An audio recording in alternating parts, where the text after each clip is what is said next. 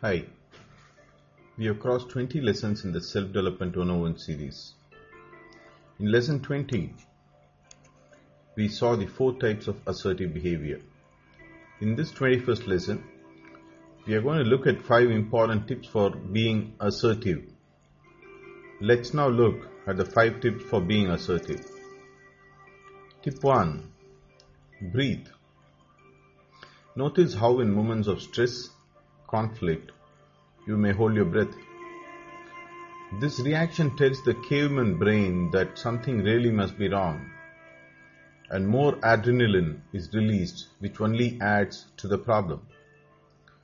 Taking a few deep regular breaths in such moments of crisis helps to reverse the effect, and you will find yourself feeling much calmer. By being calmer, what you say next will then sound more assertive.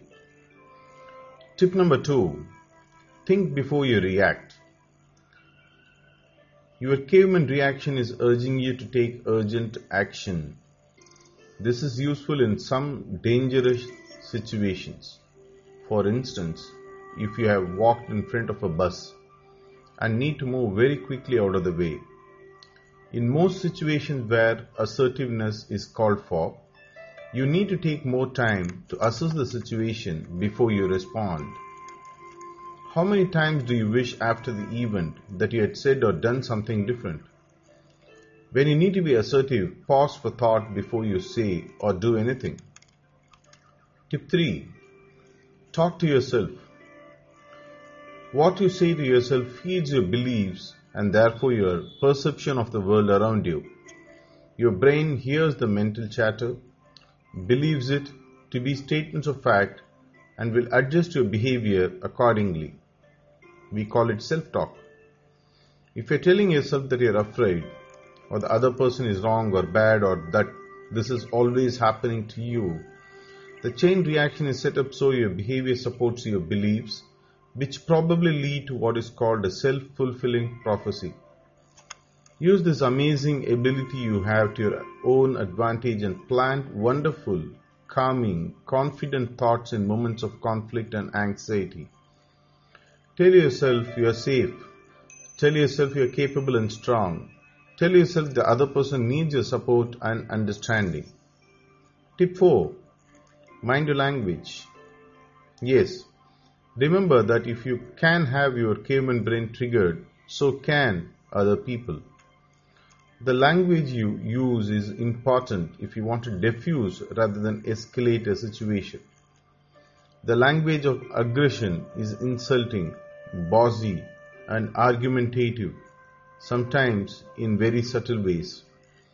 Patronizing terms can be insulting. Telling people to calm down can be bossy. And the often used expression, "I understand but," is the perfect way to start an argument. Many aggressive statements start with the word you, such as you should, you must, and you can't. Take the yous and buts out of your vocabulary and change to words such as I or and. I appreciate how you feel, and this is how I feel is an assertive communication. Tip 5. Stay aware of your whole body.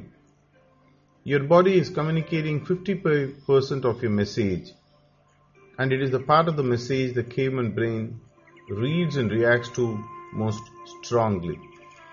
The aggressive reaction shows in clenched fists, finger pointing, staring, and rising above the other person. The submissive reaction is to shrink, avoid eye contact, move away, and to cover yourself with your hands and or arms. When you know you need to look assertive, consciously limit your hand movements to soft, flowing gestures that support your words. Look people in the eye, especially when they are talking to you. When you break eye contact, do it to look at something the other person can look at too. Aim to be on the same physical level as the other person. Sometimes the easiest way to achieve this is to invite the other person to sit down, as standing up might be seen as being aggressive. Remember, the fight or flight response is there to protect you as your first response to a dangerous situation. Use the rest of your brain to decide on the message you want to communicate, and communicate with your voice and body as well as your words. For the next 52 weeks, keep your focus on being assertive using the 5 tips for being assertive. See how it helps you in mastering communication skills. You will see a sea change in your ability to become an effective communicator. Bye for now. Catch you next week.